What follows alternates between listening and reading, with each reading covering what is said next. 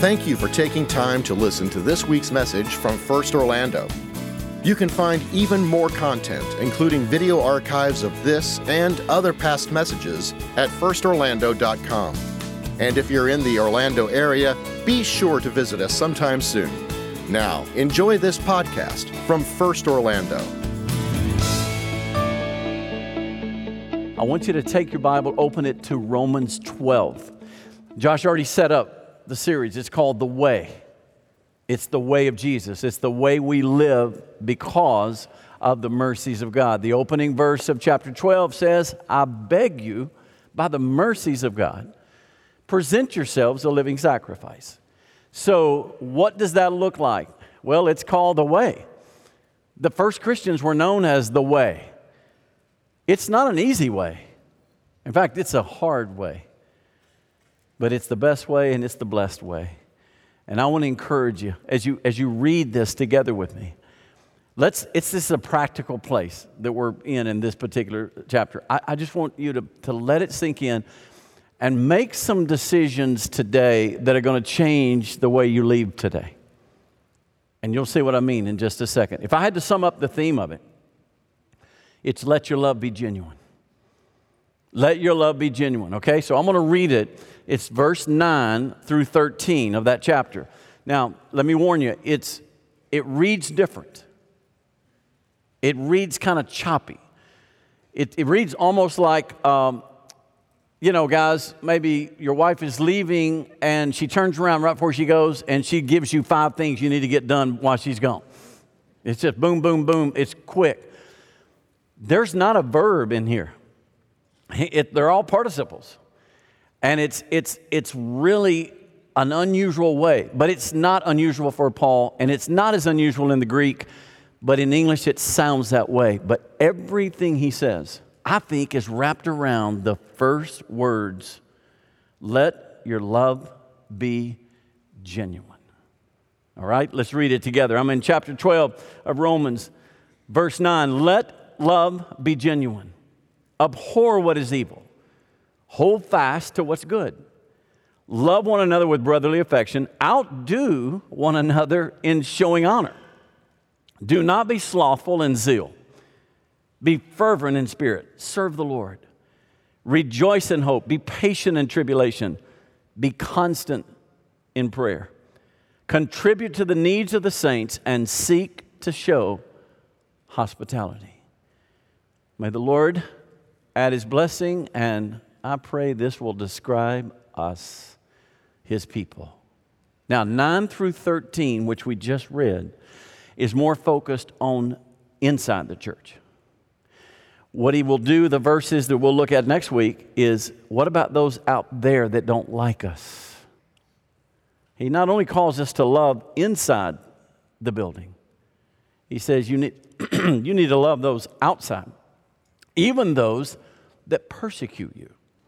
Okay, so let's start inside. Now I want to recognize there's some of you that you've not yet come to faith.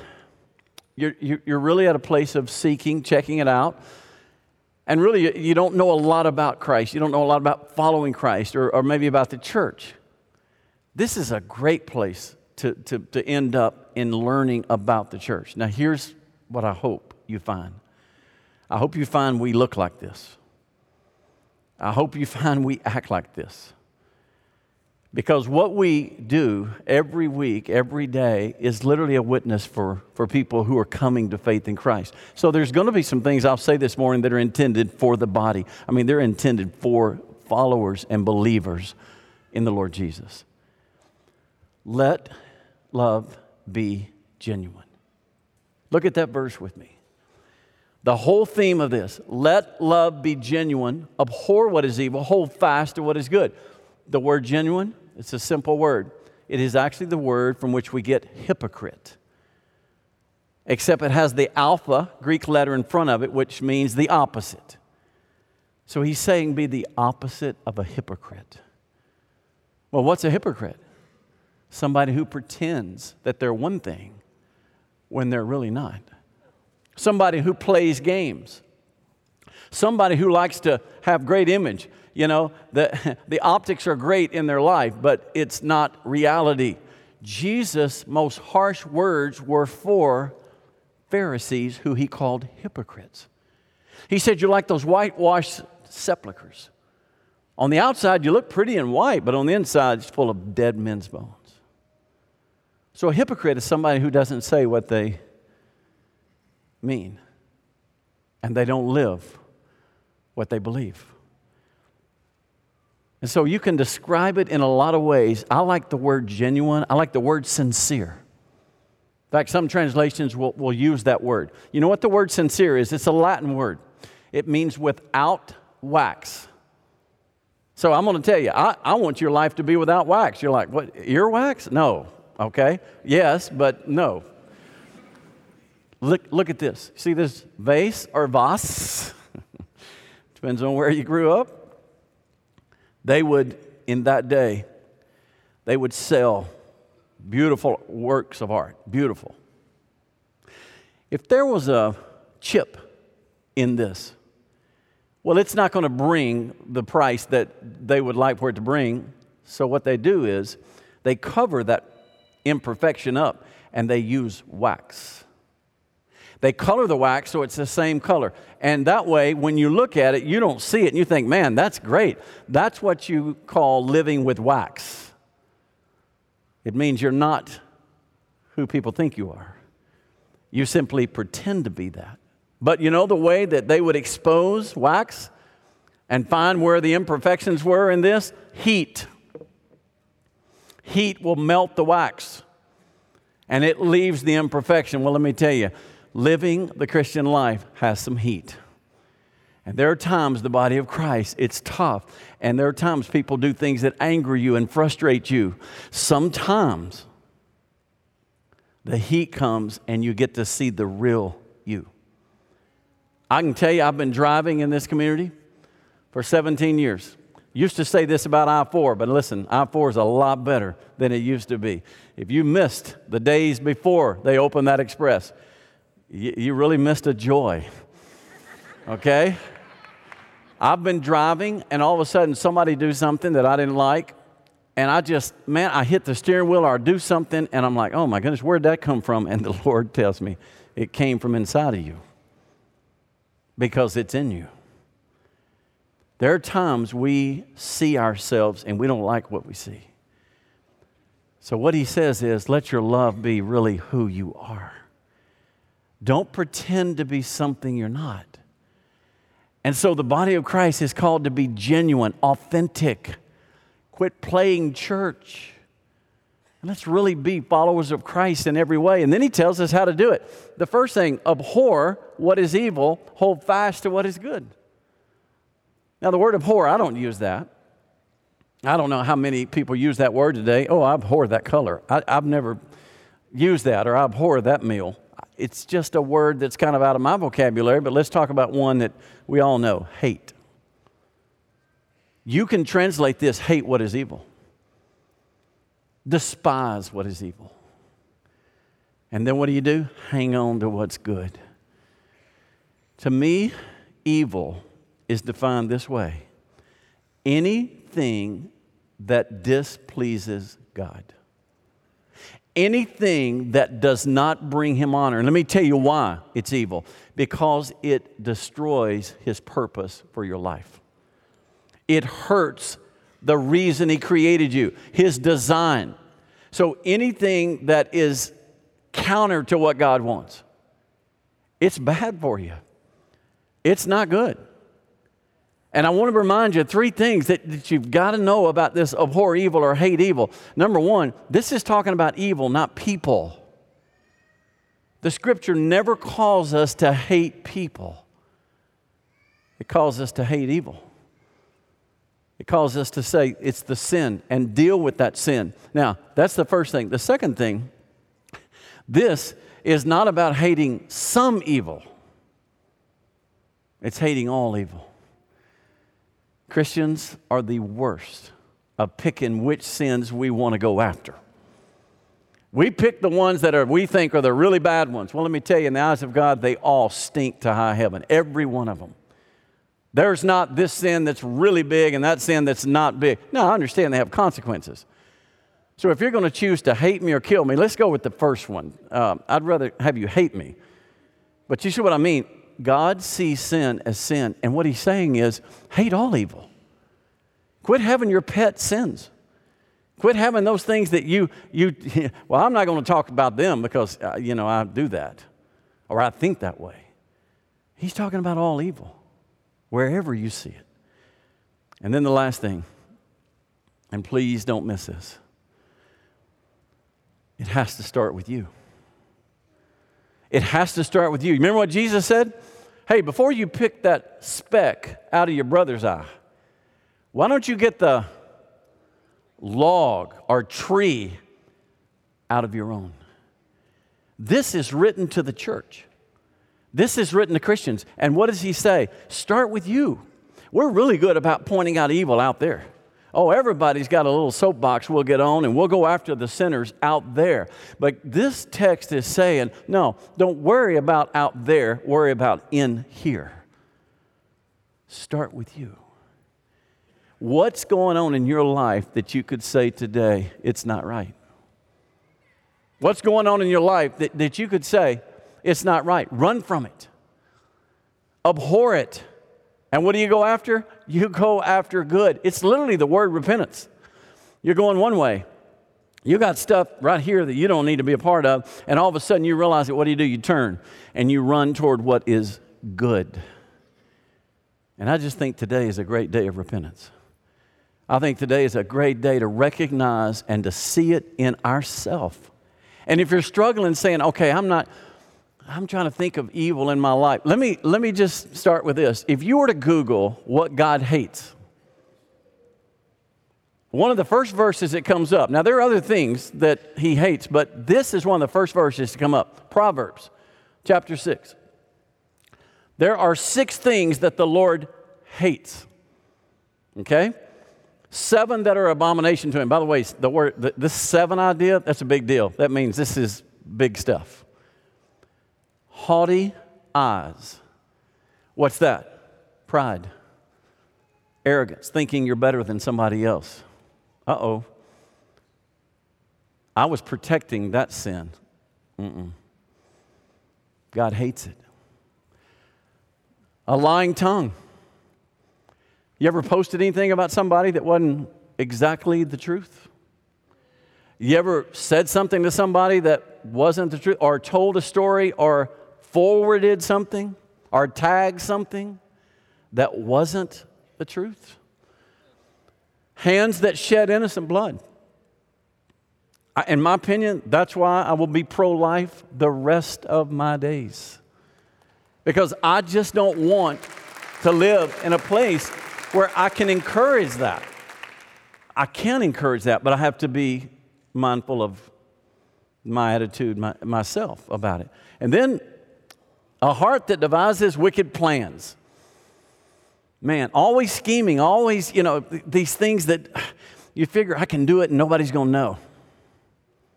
Somebody's going to know. He knows. Or how about feet that make haste to run to evil? A false witness. Kind of like the lying. I mean, you've said things about people that aren't true. You forwarded something that wasn't true. Anytime we have a part in communicating something that's not true, God hates it. And by the way, he has Twitter. He has Instagram. He's got them all. He knows every one of them. And he knows everything you said, whether it was online or in the privacy of your home. And then, one who sows discord. For some reason, Baptists left that out. I grew up in churches there was more discord. And I've known people to go out in the hallways and to talk about somebody else or to go and talk about another group. And I just think to myself, wow, did we not read that one? God hates this. And I'll tell you what happened to me when I was reading through this. And these aren't the only ones, but this is a good place to start. As I was reading through this, it came upon me. And here's exactly the way I felt it. God said to me, David, the church has no right to look at somebody out there and say, you are living in sin, you are a sinner, until we figure this out. We have to come before God and say, God, start with me. And God, if I'm going to withhold from you, then how can I in any way, with any integrity and not be a hypocrite, speak to someone else? So I think today, God just told me we need to pray. We just need to stop. This is not the end. There's some more verses, but I just want us to stop in the middle of this. I want to interrupt this, and I want you to do this. I want you to bow with me, and I want you to say, God, is there something in my life that displeases you? God, would you help me to hate it the way you do? That's all I want you to do. Let's bow. If you're on stream, if you're watching on TV, just wherever you are, take a moment. God, is there something in my life that you see that displeases you? God, would you help me to hate that?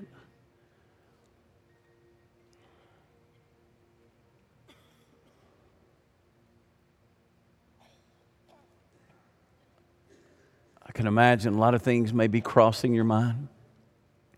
I believe the Holy Spirit is the one who convicts of sin. He's the one that brings it to mind. What's worse than admitting that you have it is doing nothing about it. So today, would you just say, God, thank you for forgiveness. Thank you for grace that's greater than my sin. And I'm going to hate it like you do. Lord, thank you for this moment. In Jesus' name. Amen. Now look this way, as you think about that, you just take that and let God deal with you about it. But if we're going to let our love be genuine, if we're not going to cover it with wax, the mistakes and sins of our own life, let's hate sins in our life. And then he goes on to say, there's something else you want to do. Love one another through honor. Love one another through honor. Love one another with brotherly affection. Outdo one another in showing honor. This is just mind-blowing. I mean, look at this. Love one another with brotherly affection. By the way, this phrase, love one another and brotherly affection, all start with the same letters that the city of Philadelphia start with. Anybody from Philadelphia? What is that city known as? Brotherly love. That's from the letters P-H-I-L-E-O is the verb form, phileo. It means a brotherly love. Do you know what this is actually saying to us? Act like family because you are family. You've been made one in Christ. You are my brothers and sisters. I mean, we ought to act like family. And that's what's so cool about when you find a church that's home for you, you feel like you found a family. I mean, these guys that are from Gainesville, I mean, I hope they have a great time. But when I go visit other churches, I may enjoy what I experience, but it didn't feel like home because it's not where I go. I just think there's something beautiful about finding a home. And you have brothers and sisters in your life. And then this next phrase is just mind-blowing. Outdo one another in showing honor. Outdo. So growing up in your family, if you had siblings, did you ever hear your brother go, no, I want to show honor to you first. You go ahead. I never heard that. I never saw that. So let's outdo one another. Let's think, what could I do to outdo somebody in this service to show honor? Hey, I got an idea. Let's start in the parking lot when you leave today. Just think about that when you're trying to get it. You go first. No, you go first. No, you go first. Just find ways to outdo one another in showing honor. Man, it's so simple. And you know what else to let love be genuine? Be passionate about your faith. Be passionate about your faith. Do not be slothful in zeal. Let me translate it for you. Don't be lazy. Just don't be lazy. Be in love with Jesus to the point that it's a passion burning in you. In fact, the next says, be fervent in spirit. You know what the word fervent means? This word right here? It means boiling over. Man, wouldn't that be awesome if that described our love for Jesus? If that described our faith, it's boiling over. And then it says in spirit. Now, a note that I want to throw out to you. The ESV has a footnote on that word. And in the footnote it says it could be capital S, meaning Holy Spirit. I vote that it is capital S. You know why? Because there's no way I'm going to outdo anybody in honor in my spirit. But when the Holy Spirit is just overflowing in my life, I'll love like I never loved before. Amen? The Holy Spirit is what makes us live this kind of life. So be fervent, boiling over with the Holy Spirit. And by the way, what happens then is you rejoice in hope. You know why you rejoice in hope? Because you got hope. Paul wrote one of his greatest letters, Philippians. The theme of the book is rejoice. He wrote it from prison. Rejoice in hope. You got hope. Be patient in tribulation. Why are you going to be patient going through trials? Because you know what's on the other side of those trials. You know there's hope. God's going to do something. Listen, none of us in here want trials. I've always said it this way. We want a testimony, we just don't want the test. But when there's a test, there's something good that comes out of it. And then the last thing, be constant in prayer. And by the way, that's how you rejoice in hope. That's how you're patient in tribulation, is you're praying all the time. You are constantly praying. It's a beautiful sentence. It's not actually a sentence. It doesn't have a subject verb, but it's just Paul saying, you got to remember, let this be a passionate faith that you hold dear. And then the last thing, meet the needs of brothers and sisters. Meet the needs of brothers and sisters. He says it this way, contribute to the needs of the saints and seek to show hospitality. I mean, how simple is that? I mean, we could do that right now. Let's do that. How about look to the person on your right and hand them your purse, your credit cards, all the cash you have on you, and just say, I want to meet your needs. Just kidding. Just kidding. We're not exactly going to do that. But you know what? If you want to talk to the person on your right and say, hey, I've never met you, or maybe you have, hey, how are you doing? And if they look at you and say, I don't know where I'm going to get money for the next meal, you know what to do. Meet that need. I think it'd be so cool if we could be a place where when we run into somebody, especially in church, these are brothers and sisters. We're talking brothers and sisters in Christ. Meet needs. Show hospitality. Let me give you background for this. The Jews had been expelled from Rome. Now, this is written to Rome, right? The church in Rome. The Jews had been expelled from Rome in 49 A.D. An emperor by the name of Claudius, he told all the Jews they had to leave. Well, 5 or 6 years later, 5 years to be exact, 54, Nero was the Caesar, and he told the Jews to come back. So guess what happened in the church during that time? Because the church was really established at Pentecost, way back probably around 30 A.D. All right, so the church had been growing and growing and growing. All of a sudden, all the Jews are gone. So who's left? Gentiles. All Gentiles. And then when the Jews got to come back, guess what happened to those Jews who were following Christ and they walked back into their church? The Gentiles went, oh, you're back. And they said, we're not sure we want you here. And Paul had to address that. That's why Romans has chapter 9, 10, 11. Those are 3 chapters where he says, don't dishonor Israel. Don't dishonor Jews. Because remember, you Gentiles, you're the one grafted in. And so think about this. Show honor and be hospitable to somebody that's outside of your little world. Back then, they didn't have, I don't think there was one Motel 6 in Rome. They didn't have Holiday Inn, they didn't have Hyatt, they didn't have Marriott. They had one another. And they had homes that would be open. And you know what? While I'm saying all this about meeting needs and showing hospitality, it's hard to do that when you don't know the needs. And one of the things I've been concerned about the church is that we're a mile wide and an inch deep. We come together and there's a bunch of people in this room. They're up there. They're on the stream. They're on TV 45. But do we know each other? Do we know the needs? That's why we will forever talk about getting connected to a small group. Get in a small group. In a small group, you hear people that can tell you what's going on in their life. They can meet a need. If all you know of First Orlando is this big room, you're missing the best part of us, because we're a family. And when you walk with us in those small groups, then we can meet one another's needs. Now, it can happen in here, but it happens so easily there. And what I think happens is that all of a sudden we become this kind of church. This is what I prayed for all my life here, my time here. I want us to be a church big enough to meet your needs, but small enough to know them. I don't want to be that big church that, a bunch of people go, but nothing really happens.